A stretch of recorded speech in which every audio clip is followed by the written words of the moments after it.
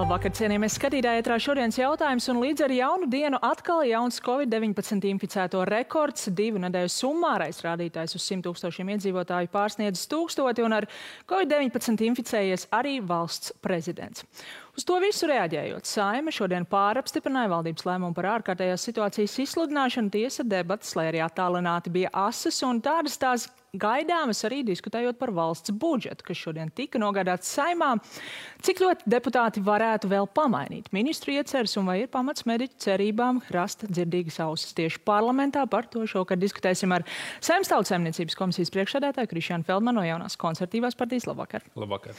Un savukārt opozīciju šokar pārstāvēt Gars Tavars no Zaļo un Zemnieku savienības. Labvakar. Labvakar. Budžets šodien Saeimā, kā jau pirms raidījuma arī pārnājāt, tika nogādāts jaunā veidolā. Vairāk nekā 20 gadu veco Roberta Zīles portfeli ir aizstājis jauns. Varam arī šobrīd parādīt skatītājiem, kāds tas izskatījās. Nu, vizuālais tēls droši vien ir tāda gaumes lieta, bet uzraksts uz tā: esi apdomīgs nelaimē, vēl apdomīgāks laimē. Varam uzskatīt, ka šis ir apdomīgs budžets ar visu tā deficītu, gandrīz 5% no IKP, Feldman kungs. Es domāju, ka šajā Covid pandēmijas laikā tas ir uzskatāms par apdomīgu budžetu. Tādēļ arī tā izveidošana nebija pat vienkāršākā, bet es esmu apmierināts ar rezultātu. Runājot par budžetu portfeli, protams, par gaumi nestrīdās. Es tikai ceru, ka kāda reklāmas aģentūra no atkal saņēmis 5000 eiro par attiecīgo dizaina izstrādi. Ir pamats tā domāt? Nē, pagaidām nav.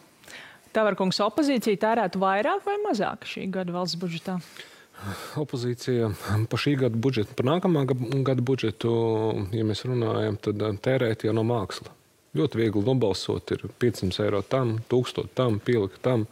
Un citas starp ir arī jomas, atsevišķas jomas, un neskait mediķis, kuriem šobrīd visvairāk vajag, kuri varbūt pat nesūkstās par 2022. Gada budžeta projektu. Protams, ir šis amatpersonu algu pielikums, tas ir zināms spļāviens sejā tiem, kuri visvairāk gaidīja šobrīd uz nākamo gadu algu pielikumu, kā piemēram mediķi, kuriem šobrīd vissmagākā situācija valstī. Ļoti ārkārtīgi smaga situācija. Bet es tomēr pārjautāšu, būtu ZZS vadīt valdību deficīts būtu šāds, lielāks, mazāks? Censtos deficītu noteikti mazināt. Censtos mazāku deficītu. Bet visiem pielikt vairāk? Parāds ir pielikt 1,62 miljārdi klāt. Deficīts šim budžetam. Noteikti lielāku īpatsvaru liktu uz tiem, kuriem šobrīd ārkārtīgi vajag finansējumu, un tā ir medicīna, un otra sadaļa domātu noteikti kopā ar Tirzniecības rūpniecības kameru, kā vairāk nopelnīt valstī naudu, citas starp arī valsts budžetā. Par medicīnas sadaļu mediķu arotbiedrība ir aicinājusi Saeimu neatbalstīt šo budžetu, jo tajā plānotais atalgojuma pieaugums tas ir. Summa ir tādos absolūtos skaitļos pietiekami liela, bet tajā pašā laikā tas ir krietni mazāks nekā mediķi cerēja, nekā viņi arī uzskata, viņiem tika solīts. Arī citām vajadzībām medicīnā, piemēram, onkoloģija, trešdaļa no prasītā. Varētu vēl kas mainīties šajās pozīcijās? Deputāti varētu vēl ko pārbīdīt? Budžeta sarunās aktīvu dalību, protams, ņēma arī veselības ministrs ar saviem aprēķiniem. Es ceru, ka tā finansējuma ietveros, kas šajā budžetā ir paredzēts lielā mērā un varbūt veicot kaut kāds grāmatvedisks vingrojums, viņam izdosies toties šī atalgojuma šai jaunās atalgojuma koncepcijas tādai izpildēji. Man ir prieks par to, ka 30 miljonu onkoloģijai šodien arī Saeimā no bija. 100 prasītajiem. Šodien Saeimā gan bija iedzīvotāju iniciatīva tika izskatīta, kur bija runa par 28 miljoniem. Es zinu, ka ir šis saucamais lielais onkoplāns, bet šajā gadījumā attiecībā uz onkoloģijas šī ārstēšanas uzlabošana kopā ir 49 miljoni vispār tajā sadaļā. Tad, tā kā ir, tā varētu palikt. Es domāju, protams, ka būs korekcijas. Mēs Saeimā deputāti ļoti skatīsies cauri visu pozīcijas. Arī skatīsimies, vai nav kaut kur kāds, kā saka, laikam neatbilstošs pirkums paslēpies, kāds flīģelis. bet domāju, ka pa lielos vilcienos ja jau jūs pieminējāt, šis nemainīs. Ja jau jūs pieminējāt Flīģeli, lai arī skatītājiem ir skaidrs, droši vien atsaucaties uz šo pozīciju prezidenta kancelējas budžeta sadaļā. Flīģelis par teju 200 000, tad deputātiem ir plāns pārskatīt šo pozīciju? Cik man zināms, pašam prezidentam ir nepieņemams viņa kancelējas vadītāja šis ierosinājums un ir plānots. Es vismaz saprotu, ka viņš pats sniegs priekšlikumu šo pozīciju svītrot. Tavarkungs, jūs redzat opozīcijai kādu reālu lomu šī gada budžeta pieņemšanā? Redzat, ka varbūt būs kādi jautājumi, kur koalīcijai balsis dalīsies un tad ar opozīcijas balsīm kaut ko varētu pieņemt? Vienmēr jau var nākt, un kā citi saka, kādreiz mēģina atsevišķas koalīcijas partijas nākt pie opozīcijas un kaut ko tirgoties, kaut ko runāt un darboties. Bet tas viss ir šajā laikā, manuprāt, diezgan zemiski. Ja nav atrisināts šis jautājums par mediķu atalgojumu, tas, ko mediķi prasa, kuriem tiešām ļoti, ļoti smagi, pēc visas šīs nepareizās, jāatzīst godīgi, kļūdainās, ko cits starp šodien arī Saeimas deputāti pat no koalīcijas partijas norādīja, ka šīs krīzes vadības Covid apkarošanā, un ko opozīcija sistemātiski norādījusi, kad slimnīcas pārpildītas un daudz cilvēku mirst, un ka mēs nepalīdzam mediķiem un neaizmirstam arī vienu lietu, ka bez Covid ir arī citas slimības, un ja šobrīd viņi nesaņems plānveida operācijas vai veselības aprūpe onkoloģijā vai citās jomās, tas tā ir, ka... Tas gan īsti šobrīd nav regulējums ar šī gada budžeti. Par nākamā gada budžetu var regulēt jautājumu par mediķu atalgojumu. Un atteikties no visām pilnīgi liekām ministriju tēriņiem, komandējumiem, absolūti 70% no viņiem ir nevajadzīgi un neefektīvi. Un pārskatīt tiešām visu, es arī pasūtīju visu pilnu izdrukāto variantu, lai iziet sistemātiski cauri absolūti visiem tēriņiem. Šis pieminētais Flīģelis, klavieris vai kā tautā saukt Flīģelis, prezidenta kancelē, tas tāds mazs simbols. Es pat domāju, tas bija tāds veids, kā novērst faktiski uzmanību no 1,62 miljardiem deficīta. Feldman kungs, redzat tik daudz nevajadzīgus tēriņus? Es domāju, ka lielā mērā, protams, ka atradīsies kādas pozīcijas, ko varēs mainīt. Es domāju, ka šis ir viens no grūtāk nākušajiem un diezgan labs budžets kopumā manā nelielajā politiķa karjerā.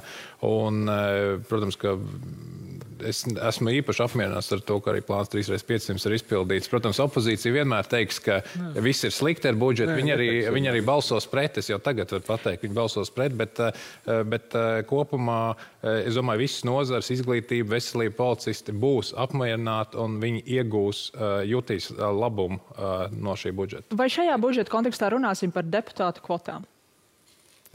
Manuprāt, tādas kvotas nepastāv jau kopš šīs. Bet arī citā nosaukumā nebūs, kā koalīcijas padomes sadarbības sanāksme, nebūs deputātu kvotas uz kādu citu nosaukumu, bet tomēr deputāti pārdala naudu pa savam. Es neesmu tādās sarunās piedalījies, un es domāju, ka tādas vismaz, man neviens nav jautājis, kam es gribētu kādu naudu dot.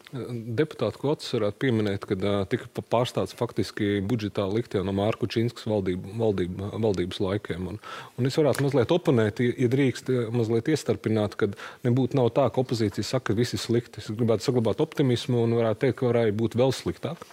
Budžets, jo ir atsevišķas jomas, ko, piemēram, mani kolēģi ir uzrunājuši lielākās lauksaimnieku organizācijas, un nesaņemam atbildi, ka šajā sektorā viss būtu slikti. Tā kā, ja mēs meklējam labo, mēs noteikti varam šajā budžetā atrast labo. Es pat visam nopietni saku, ja mēs atrisinātu jautājumu mediķiem un tiešām likt lielāku īpatsvaru uz ekonomisko attīstību un atteiktos no šīs amatpersonu atalgojuma pielikumu, es pat ļoti nopietni apsvērtu, varbūt pat nobalsot par. Bet ir šīs 2-3 lietas, kas ir burtisks spļāviens sejā visai sabiedrībai. Tas, kas ir raksturo šo budžetu līdzīgi kā jau iepriekšējā pieņemšanu, debatas par to notiks attālināti saistībā ar epidemioloģisko situāciju. Par to pirms nedēļas jau diskutēja divi jūsu kolēģi un arī paskatīsimies īsu fragmentu. Pirms budžeta tas ļoti slikts stils. Ļoti dīvaini atkal valdība mēģina noslēpt diskusiju no sabiedrības, kur tērēs tik liela nav. Budžeta debats ir ļoti svarīgas un svarīgi, ka sabiedrība var sekot tām līdz. Tam var sekot līdz arī, ja ir attālinātā diskusija. Tā, protams, ir daudz grūtāka un nav tik labi pārskatāma, bet te mēs runājam par drošības nosacījumiem. Es noteikti atbalstu to, kad ir attālinātais darbs. Ne tikai Saeimā, bet visur. Kāds ir jūsu vērtējums, jo gal galā ir jau iespēja debatēt, arī attālināt, nav varbūt šīs atmosfēras izsaucieni no zāles, bet iespējas izteikties? Man ļoti pietrūkst tieši tā izsauciena no zāles sadaļa, ko arī pieļauj kārtības roles, ko izmanto aktīvi gan pozīcija, gan opozīcija. Tas tiešām trūkst, bet E-Saeimas platformā ir iespējams nodrošināt kvalitatīvas debatas. Es pats plānoju uzstāties budžeta debatēs, nešaubos, ka arī kolēģis aktīvi debatēs, un to visu varēs vērot sociālajos tīklos. Kas tad ir tas zaudējums? Teikt, tā kvalitāte, es tiešām godīgi saku, šis laiks, kad kādu brīdi Saeima bija atgriezies pie normāla darba, arī šī darba kvalitāte mainās. Nereti pozīcija, opozīcija maina viedokļus pēc debatēm, pēc argumentiem. Saeima ir vieta, nevelti Saeima tā ir iekārtot, tā vieta, kur debatē viens otru pārliecina. Bet arī attālināt jau ir iespēja. Attālināt, būsim atklāti, šī attālināta ir ļoti izdevīga partija vienotība un partija attīstība par divām partijām, kurām ir ļoti, ļoti izdevīgi šis attālinātais. Viņi vienkārši izslēdz mikrofonus, iepriekš aizsūt WhatsApp grupās saviem deputātiem un balsošanas mašīnām, tā lūdzu šeit par un par šiem pret, un viss. Un mēs pat neredzam, ko mēs runājam. Vai tur vispār sēž tajā galā tas deputāts, kam tur ir jāsēž. Kameras pat nav ieslēgts nevienam. Mēs redzam, viņš ir reģistrējies. Visa attālinātā darba laikā. Tā darba kvalitāte ir katastrofāli zema, un jāpiekrīt ar opozīcijas kolēģim, kad šādus jautājumus nevar skatīt attālināti. Mums ir vairāk kā 95% deputāti ir vakcinējušies. Kāpēc mēs nevaram strādāt? Bet tajā pašā laikā mēs aicinām visu sabiedrību strādāt. Jā, bet nevajadzēja, ja ir sasniegts tāds procents, te ir lielais jautājums, ko mēs aicinājām pirms dažiem mēnešiem, bet nevajag deputātiem vazāties pa restorāniem, vazāties apkārt visu kaut kur. Vajadzēja dzīvot kaut vai tajā parlamentā, dzīvot savu burbulī, vai kā mēs to mēdzam teikt, bet strādāt. Šis ir krīzes laiks, budžets, tas ir ļoti, ļoti svarīgs. Īsa replikus dzīvot parlamentā un ejam uz priekšu. Interesants piedāvājums deputātu dzīvesvietas iekārtot parlamentā. Kaut vai, paldies par ierosinājumu. Es domāju, ka sabiedrībai tas nebūs pieņemami. Es nezinu par sabiedrību. Šajā gadījumā sabiedrībai būtu ļoti pieņemami, ja būtu kvalitatīvi likumi no Saeimas, kur tiešām kvalitatīvi izdiskutēt un jēgpilni pieņemt. Tas, kas budžetā šobrīd nav ieplānots, visticamāk šī izdevuma būs, jebkurā gadījumā nākamajā gadā uzņēmējiem un pasākumu rīkotājiem atbalsts saistībā ar COVID-19 ierobežojumiem. Feldmankungs, cik plašs šis atbalsts varētu būt plānots, ņemot vērā, ka šobrīd budžetā tas nav iekļauts, vai mēs nebūsim skopāki kā iepriekšēju uzliesmojumu laikā? Šodien ir panākts tādas pirmās konceptuālās vienošanās par iespējamu atbalstu uzņēmējiem, kur aktīvu šo dalību ņem finanšu ministrs un ekonomikas ministrs.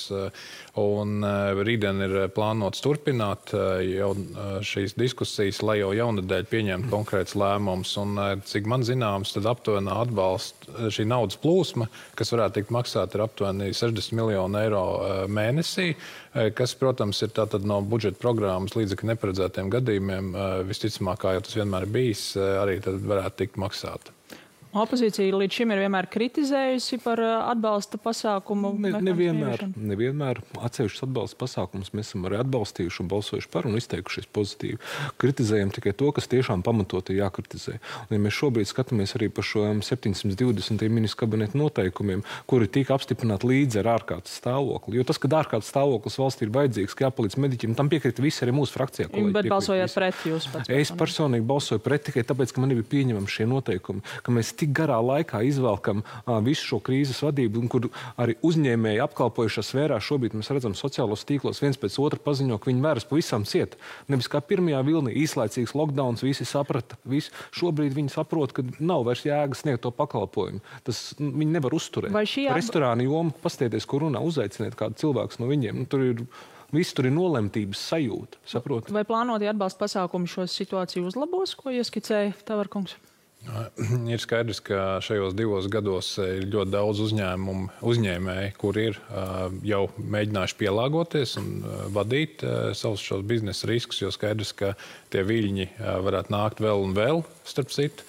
Un, protams, ka ir arī uzņēmēji, kuri, redzot to diezgan stresaino biznesa vidi, ko pandēmija nesus, varētu arī nolemt pārtraukt savu uzņēmēju darbību. Tas ir leģitīms lēmums, ko uzņēmējs, kuram ir bijuši iniciatīva, arī var pieņemt. Valsts tiešā veidā nevar iesaistīties uzņēmēju darbībā vai nodarboties uzņēmēju vietā ar uzņēmēju darbību.